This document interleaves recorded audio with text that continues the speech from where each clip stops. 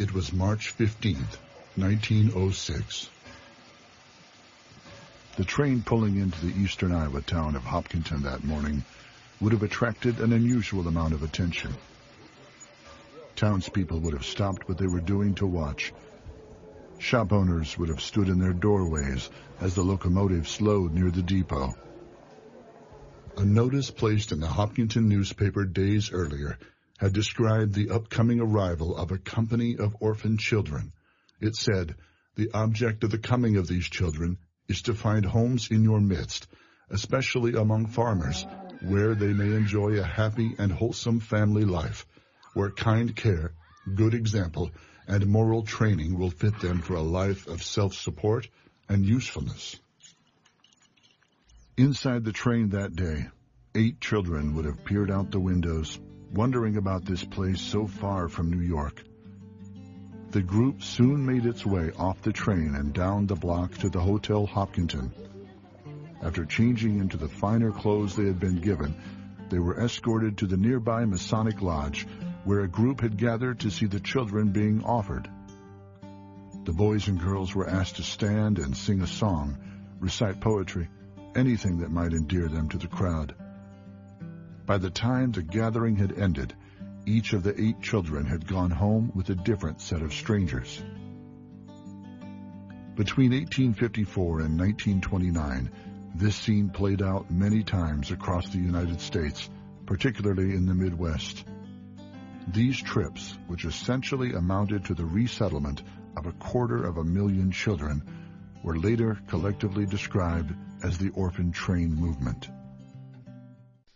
Hello there. Pull up a chair. I'm going to be giving you an update. I can already tell that this file I have started about child orphans is going to grow some pretty big legs. So let me give you the background information. And just to clarify the last show, when I was talking about the vaccines and the military and Trump, I was referring to Operation Warp Speed. That was the name of the program. So, how did I get to orphans? Well, I was starting to write a show about Johnny Carson, who's called the king of comedy in this country, major deceiver, having kind of a good time writing it, right? And then I don't even remember how I landed on orphans in this country riding on trains. But here we are, okay? So I'll get back to Johnny Carson later. So when you think the bottom of the barrel, when you think I'm at the bottom, well, we're still digging, right? We're scraping the bottom of the barrel here. So let me tell you today what I know about orphans in this country. It's a pretty big deal. I think it's a huge deal. And I'm not sure these orphans are anything but stolen children. So it's a pretty big deal. So anyway, so if I haven't gotten it across to you yet, it's the women, the children, and the Muslims. How do you think these women feel when their child gets taken? They say that these women gave them up for a better life. I don't know. I'm not going to get on a rampage at the beginning of the show today. I'll give you a break. Let me just tell you what I know today, okay? And then I'll get back when I know more. Let me read a little article. The September 1906 edition of Cosmopolitan magazine accounts a story once told of an old Native American chieftain. The chieftain was given a tour of the modern city of New York. On this excursion, he saw the soaring heights of the grand skyscrapers and the majesty of the Brooklyn Bridge. He observed the comfortable masses gathered in amusements at the circus, and the poor huddled in tenements. Upon the completion of the chieftain's journey, several Christian men asked him, "What is the most surprising thing you have seen?" The chieftain replied slowly with three words, "Little children working." And I'm not going to get into the child labor thing right now because I only have so much room in my brain today. As economic tensions increased between England and the American colonies, the desire for an independent manufacturing sector in America became more pronounced, by manufacturers employing women and children in this pursuit. The man of the household could still tend the farm at home. And there's a few things here that I don't have a clue what they're talking about. And it said this practice helped fulfill the Jeffersonian deal of the yeoman farmer. Why is Jefferson back in here? I don't know. Stay tuned. I'll be figuring this one out. Child labor also served the Hamilton's commercial vision of America by providing increased labor to support industry. In accordance with this vision, Alexander Hamilton, as Secretary of the Treasury, noted in a 1791 report on manufacturing that children who would otherwise be idle could become a source of cheap labor. Around the same time, the influential Niles Register, a national news weekly magazine, noted that factory work was not for able-bodied men, but rather better done by little girls from 6 to 12 years old. Yeah, there's something about, they have this real hang-up on us being idle, right? So there's several places you can look if you want to dig in further. There's a couple files called The History of Child Labor in the United States, Part 1 and Part 2. It has all the reports from the Bureau of Statistics. Most of them are probably fake, but good luck looking. The parallel beliefs that labor benefited children by helping them avoid the sin of idleness, and economically benefited society by helping it increase its productive capacity, fueled the spread of the practice. Women and children dominated pre-Civil War manufacturing, but I'm not really sure about any of this stuff, okay? 1870 census, 1 out of 8 children was employed, increased to 1 out of 5 in 1990. Between 1890 and 1910, no less than 18% of all children 10 to 15 worked. Children from families at the lower end of the class spectrum were frequently employed, whereas the concern about idle use did not appear to be one shared by the upper class. They weren't as worried about their kids being idle, right? As one well-to-do father explained in 1904, "We work for our children, plan for them, spend money on them, buy life insurance for their protection, and we even save money for them." At the lower end of the income scale, though, families were forced to use their children for their labor without the luxury of saving for their futures. And then along comes the psychopaths to help these people out, right? Evil always has to come packaged as help. So, who ended the evil picture here? Well, in 1853, Children's Aid, should have been called Children's Horror, was founded by a Yale College graduate. Of course, one of them would look down and look at those little tots of those children in those factories and be concerned about their welfare. A philanthropist, Charles Loring Brace, with financial support from New York businessmen and philanthropists to ensure the physical and emotional well-being of children and provide them with the support needed to become successful adults. Brace was appalled by the thousands of abandoned, abused, and orphaned children living in the slums and on the streets of New York at the time. The only options available to the children at the time were begging, prostitution, petty thievery, and gang membership, or commitment to jails, almshouses, and orphanages. Well, how did exactly the Children's Aid get started by this wonderful Charles Loring Brace, who looks like a woman with a massive beard? Well, what he did was, through this Children's Aid thing, which I will get to in 1 second here, he came up with this brilliant idea. The idea was called the Orphan Train. It was originated in 1853. The reason I believe it's true is because there are way too many testimonials about this deal. And also because I have a logical brain. This appears to be very true to me. But it doesn't appear to me that these people are helping these children or those poor people. It appears to me that we're looking at early trafficking. But I'm just speculating right now, okay? I've been a little bit agitated and I landed on the orphans on trains deal, okay? So, this is where the horror really gets started. They started in 1853. Children's Aid has founded a series of child welfare innovations that have since become commonplace. And probably these innovations also went around the world to the rest of you from these wonderful psychos here. Okay.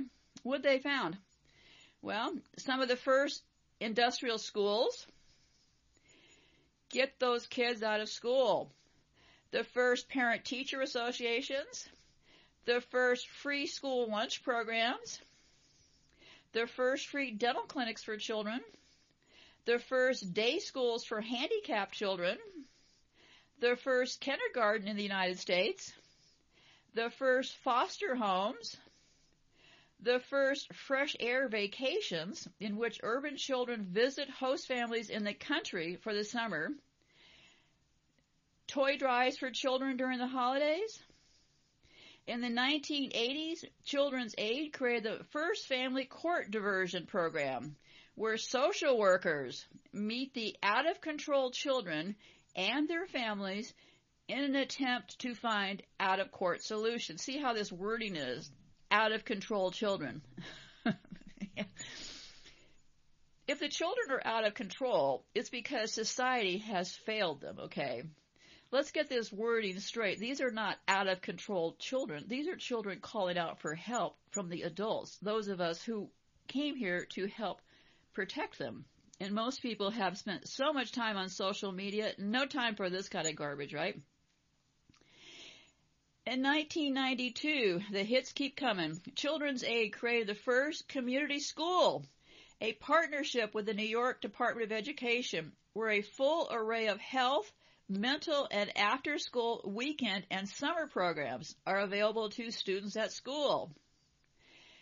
What they do is they want to keep the kids busy, inter-team sports, get them on teams, get them on sports, get them competing, get the parents running from event to event. Divide and conquer the family. I don't know why this isn't more obvious to more people. Keep everybody so frantically busy while they're robbing the bank, right? In 2009, Children's Aid was honored. These people just love those awards. Was honored with a Village Award from the Greenwich Village Society for Historical Preservation. For some development, these people, Children's Aid was rated 4 out of 4 stars by charities. Yeah, it's all rigged. Okay, let's get to the part about this, okay?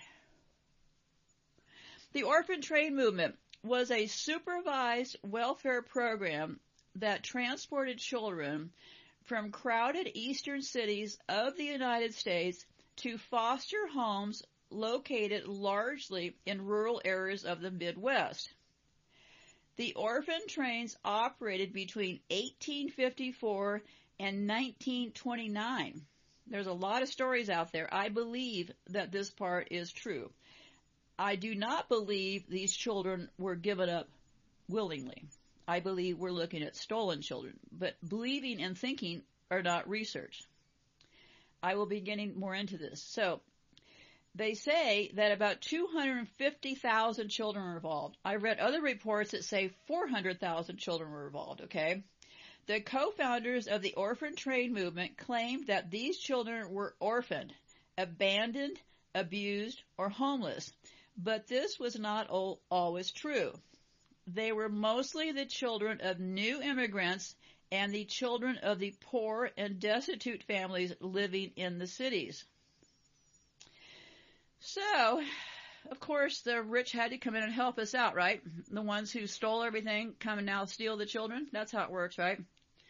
So, there's a few groups here that I have my eyes on, and I will tell you who they are, and then I'll be back soon with more. I had to start this. I don't like to record shows more than once because I'll wander off where I started.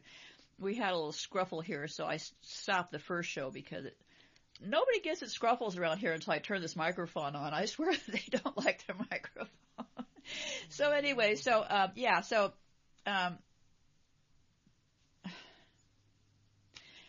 I was thinking about where I was even going. I'll get to it in a minute. Anyway, so, yeah, this is all an operation to grab more money, because one thing I noticed about these people was this. They're a 501(c)(3) organization, and they're a private organization. Why is that? I don't know. But let me get to these other money thieves, okay? Okay.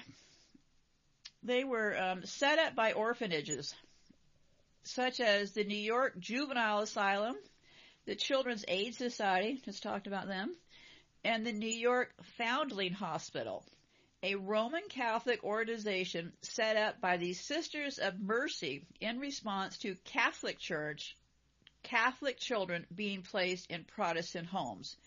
The orphan trains resulted in a large child migration out of the Northwest United States to the Midwest. I thinking, okay, not research, just thinking. Get all these children out there. Remember, children also become breeding stock, right? Children then have children. Give people homesteads, free land. Listen, nothing is free, okay? This was ways that they were likely manipulating the population, and they did it by taking children and loading them up on trains. If you think these people will do anything that's not ruthless or evil toward women, children, or Muslims, I think you need to really, really take another look at some of these shows I've done, okay? I have not speculated once. I am telling you via research what these people are doing. So, the Foundling operates programs in 5 boroughs of New York City, Rockland County, and Puerto Rico. Its services include foster care, adoptions, education programs, mental health services, and many other community-based services for children. I remember where I spun off here, okay? This deal here with doing these helpful little clinics for the children and stuff. They're doing that right now. What they're doing is they're setting up facilities. They're raising money. I looked into it like in the last year or so I'm just going from memory. What they're doing is they're raising money, always to be helpful, right? And the intent is to set up care facilities next to schools. So at these care facilities, all the busy parents have to do is sign a waiver. That way, nobody from school has to bother you if your child has a cough or needs to go see a physician or something. Just sign that waiver. They'll take care of it for you. And that means they will just escort your child over to that doctor and stuff. So yeah, this is all coming full circle. And this is very interesting that they started back then with this kind of stuff, right? One-trick ponies, right? Get those hands on the most vulnerable is the goal here. So now that I spun back to that, let me see where I was. Okay, you want to look for New York Foundling, Foundling. That was another evil group.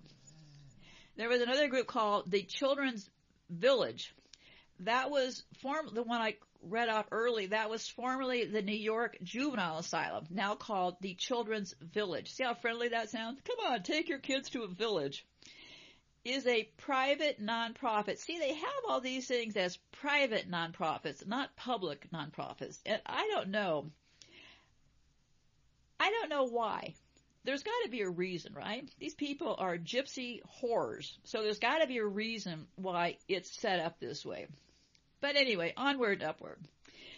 If I stopped to point out every time these people robbed us or abused us, I'd probably never get it done. So let me keep moving here. They set up these private residential treatment facilities and school for troubled children. You realize when children are troubled, it's because the adults aren't taking care of them properly, right? It was founded in 1851 by 24 citizens of New York who were concerned about growing numbers of street children in New York. The necessity for such an institution was first proposed by the Association for Improving the Condition of the Poor, which helped to get it started. There was actually a group called Association for Improving the Condition of the Poor. You know, the part that really gets me, they rob all the money, they put people in poor surroundings, and then they rush in with a cure, right? If you haven't noticed the patterns here, well, start looking. There was a new focus on mental health and social work in the 1920s with the Children's Children's Village becoming the first residential treatment center in the country to have an on-site psychiatric clinic and a social worker training school. 1920, grab those kids by the minds. The New York Juvenile Asylum and its later incarceration, the Children's Village, saw much success and praise, with many students going on to lead successful lives. However, the Children's Village also saw criticism for its institutionalized model, artificial environment, and practice of mixing virtuous children from broken homes with children who had been arrested for criminal activity. Already segregating the children, right? In the 1970s and 80s, the radical makeup of the Children's Asylum shifted with an increasing proportion of African American students. The median age dropped to 12, and students remained at the facility longer, often for several years. I believe this is called institutionalized incarceration of some sort, right? In the early, I don't remember 1800s, because I know this for a fact because it was in my family. My mother had an aunt who was put into a mental institution, and she died there. I know all this because my mother and her cousin were really into genealogy back then. I mean, they did it the real work. They did it by writing letters to people and gathering up information. And, so when my mother was in Montana visiting where her family had homesteaded, she visited the grave of this aunt and found out that the aunt had been killed while she was institutionalized. Because back then, all somebody had to say was that you're crazy and get you locked up.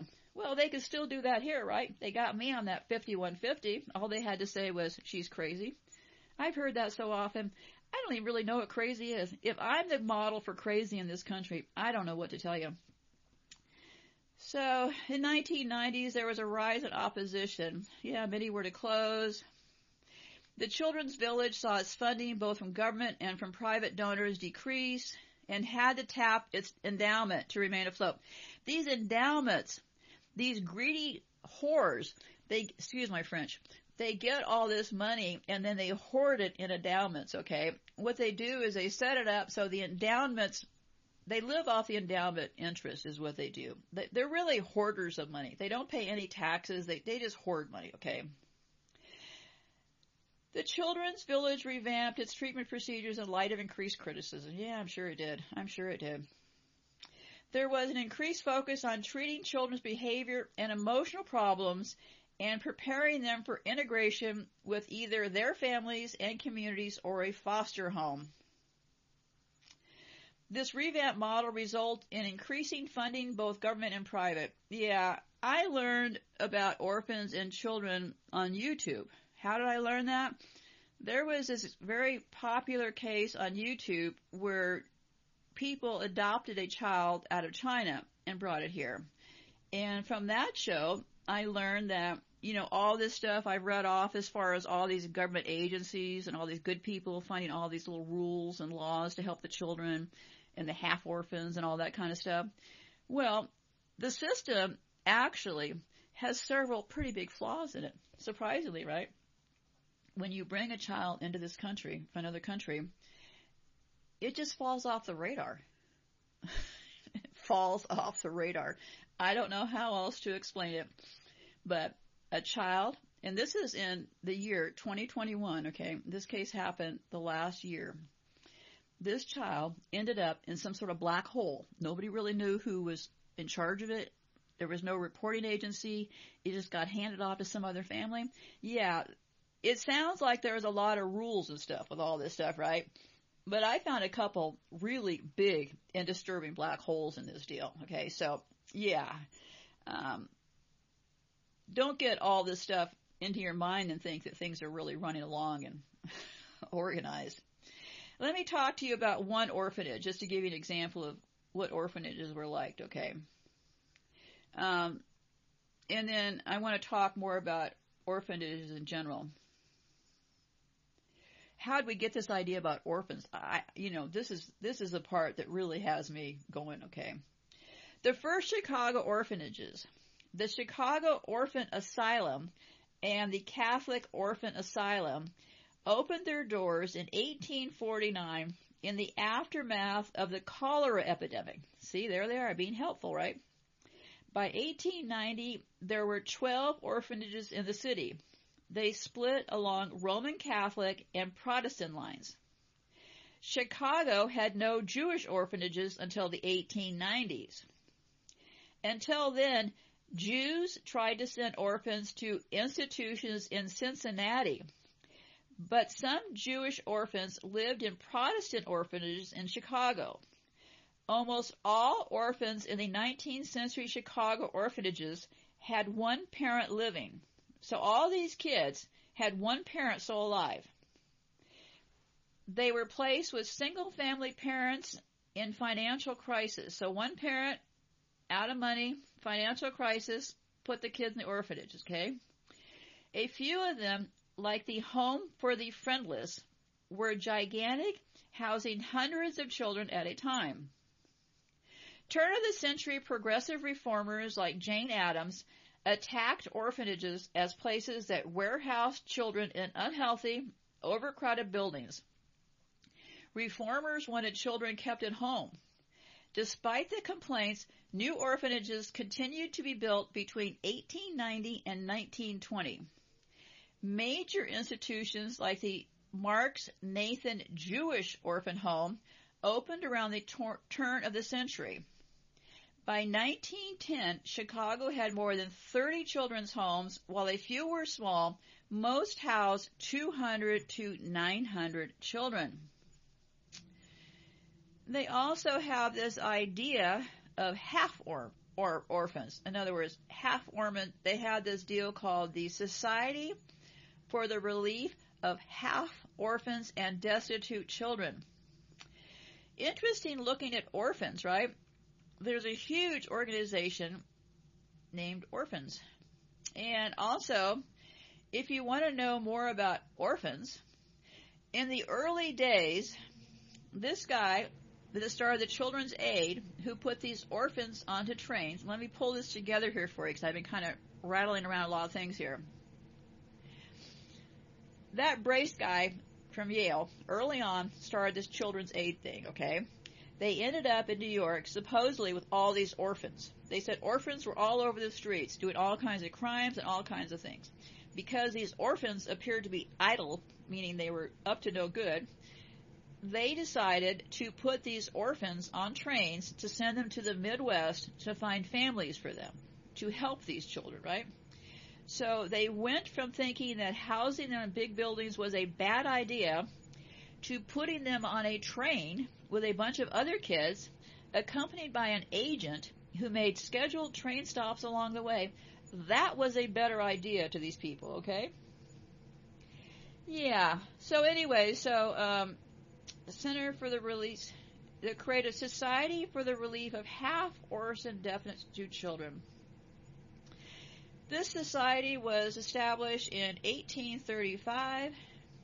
Its purpose was to provide aid to single parents or relatives, most of whom were immigrants, for a weekly or monthly fee. It was incorporated into the New York legislature in April 1837. The society provided room, board, and education to boys and girls from the ages of 4 through 10. I guess this was a way for working one parent to try to do the best for their other child, put them in this facility.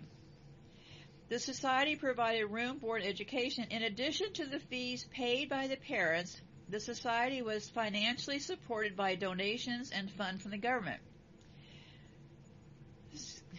They said they accepted and helped more than 2,080 children. I don't know that I believe that whole story. Anyways, they also, there's records around here somewhere, but I don't know who would have the energy to look into them. Go and do a search for movies about orphans. There's Orphan Annie. I mean, children's stories when they're young. Now, I don't know a lot about children's stories because I don't remember them myself, and I didn't have children of my own, but I think in a lot of children's stories, one or the other parent ends up disappearing and the children are left alone. That seems to me, and I'm just guessing here, okay, that seems to be a kind of an overriding thing in children's stories about the children become orphans, okay? There's a lot of stuff about orphans that I'm going to be exploring. Where do we get this idea about orphans from? So yeah, and there's something here. I don't know what. I'll be playing some sort of a clip to try to explain this when I close off here. I don't know. You can look for orphanages, a list of orphanages. You can look for this children's aid group, huge group. Why are they a private society? Good question. Look for the list of movies. Look at list of movies about orphans. Wiki. You will find Wiki actually has a database of movies about orphans because there's so many of them. Why? Well, probably because they were getting used to getting us separated from our own children, making them all orphans, right? I think we're kind of orphans here. So, anyhow, be safe out there. Goodbye for now. A man named Charles Loring Brace had moved to New York from Connecticut about this time and was appalled by what he saw.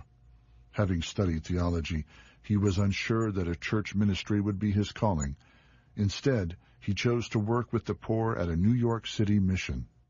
He had seen the poverty of New York firsthand and wanted to do something about it.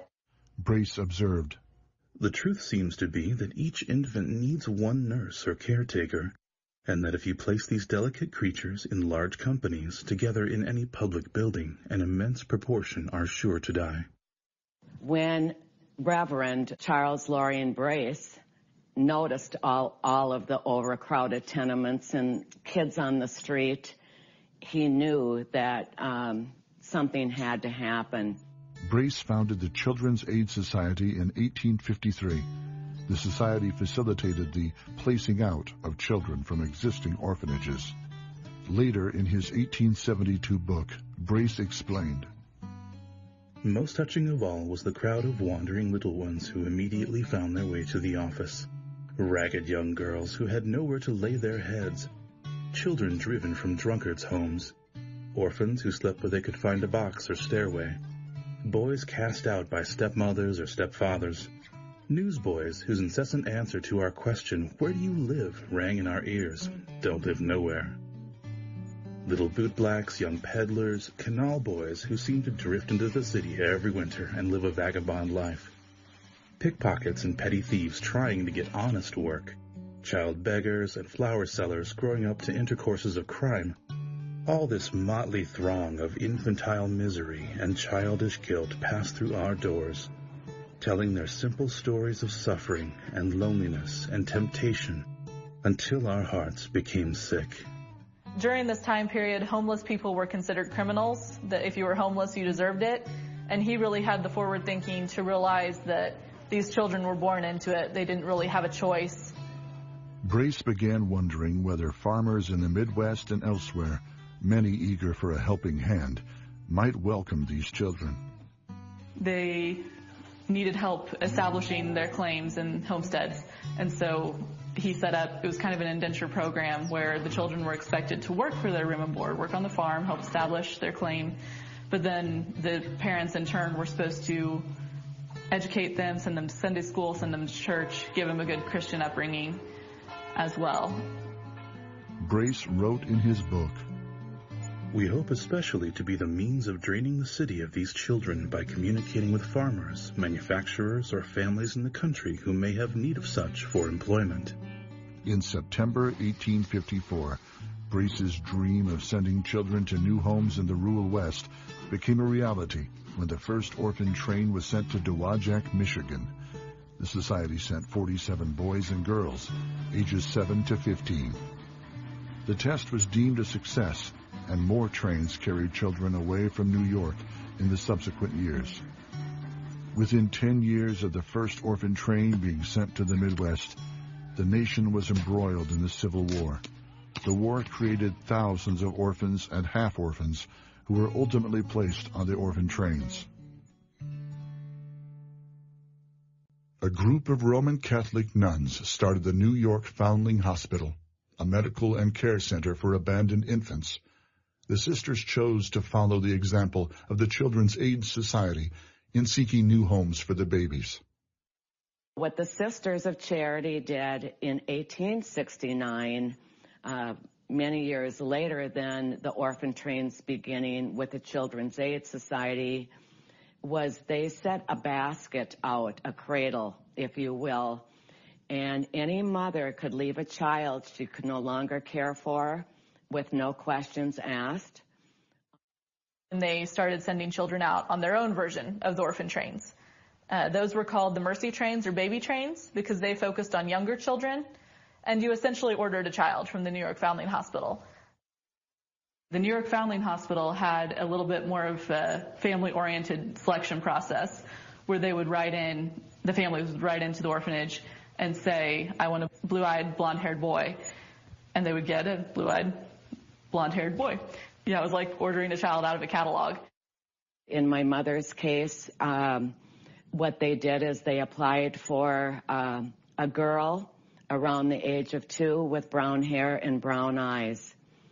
And that is the way the foundlings' children were handled. Identification tags were sewn into the foundling children's clothing to ensure they reached the proper family when arriving at a busy train station. They later shifted to placing numbers on the children. The Children's Aid Society typically tried to name a local committee to screen applicants for suitability prior to a train's arrival in their town. The foundling home instead asked a local priest to help find ideal parents for a child.